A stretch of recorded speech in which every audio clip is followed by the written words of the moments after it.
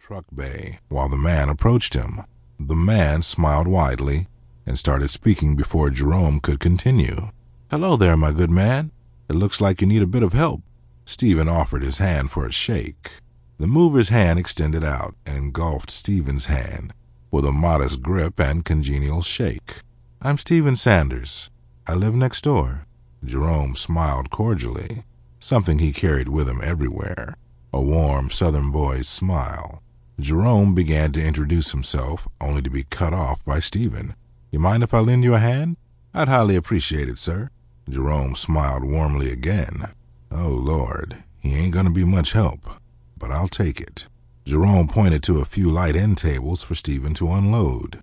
Past the general exchange of formalities, Stephen did not say much, and the conversation between the two hovered primarily on the topic of what was to be taken off of the truck next.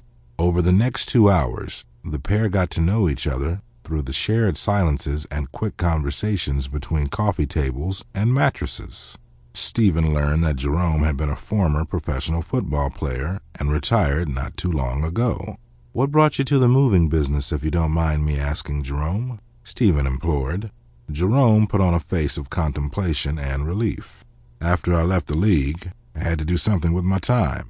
So a buddy of mine asked me if I was interested in working a franchise in this small town. I thought, why not?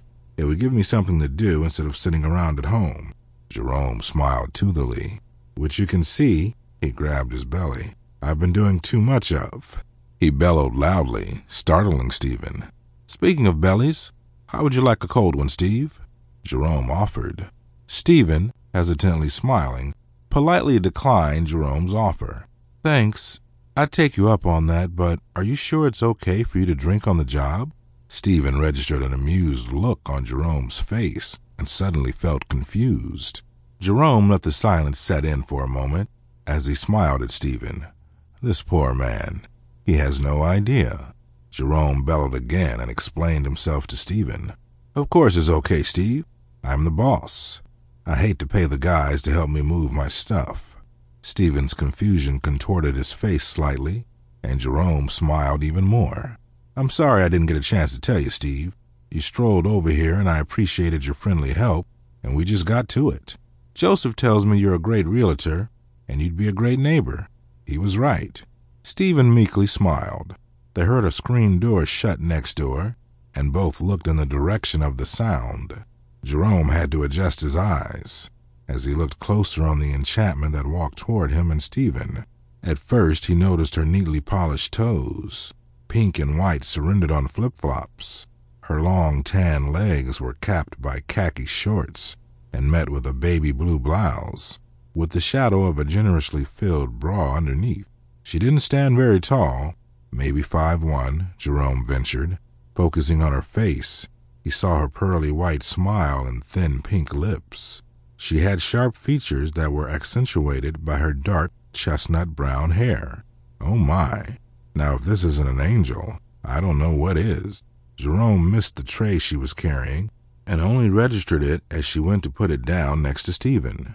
He caught a profile of the woman as she bent to place the tray, noticing she had quite a bit to work with behind. And a booty. Lord, you have outdone yourself. Jerome grinned at the lady, squinting as if he were looking at the sun. "I thought you boys could use something to drink after all that work." She smiled, pouring a glass. Jerome stood up and extended a hand out to her. She looked up as he towered over her and looked at his massive hand. "Thank you kindly, ma'am. Name's Jerome." He smiled widely as he accepted her hand. "What a gentleman."